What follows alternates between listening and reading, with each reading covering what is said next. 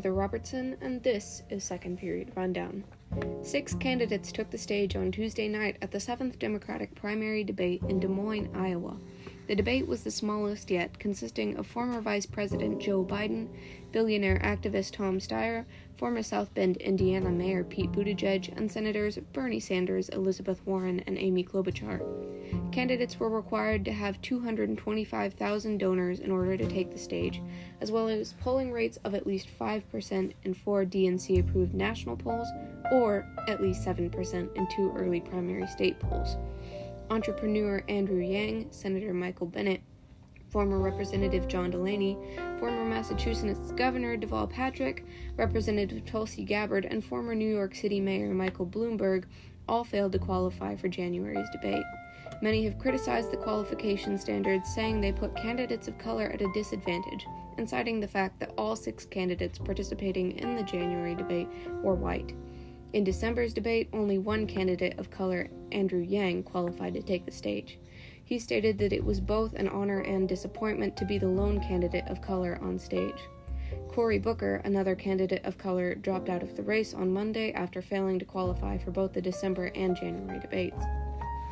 Tensions were notably higher than in previous debates, with the early primary elections rapidly approaching. The candidates debated a broad range of issues, beginning with foreign policy. The candidates seemed to have a widely differing group of opinions on how to handle the situation in the Middle East, specifically how, or even if, troops should be removed from the region. Mayor Pete Buttigieg won the audience's favor with a heartfelt story from his time serving in the military. Overall, though, Buttigieg fell short of his usual debate performance. Later in the debate, he and Senator Warren clashed over health care. Senator Amy Klobuchar came to Buttigieg's aid, saying that over 2/3 of the Democrats in the U.S. Senate are not on the Medicare for All bill that both Senator Sanders and Senator Warren have backed. Despite their alliance on health care, Sanders and Warren were by no means united during the debate. Tensions rose between the two on Monday, when Warren confirmed reports that Sanders had said during a closed-door meeting that a woman could not win the presidency. Sanders has denied the allegations, but the subject was brought up during the debate. When asked if he thought a woman could win the election, Sanders cited Hillary Clinton's 3 million vote win in the 2016 popular election, saying that no one could deny a woman's ability to win the presidency after such a victory. Warren stood by her claim, and when asked if she believed a woman could win the presidency, pointed out that neither she nor Senator Klobuchar had ever lost an election.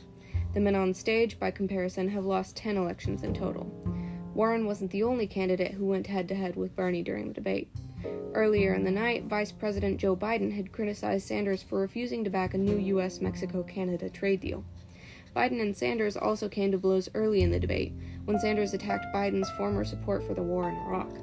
Biden did stumble over his words a few times throughout the night, contributing to the somewhat prevalent narrative which depicts him as a confused old man. Despite that, Biden managed to perform fairly well on the whole.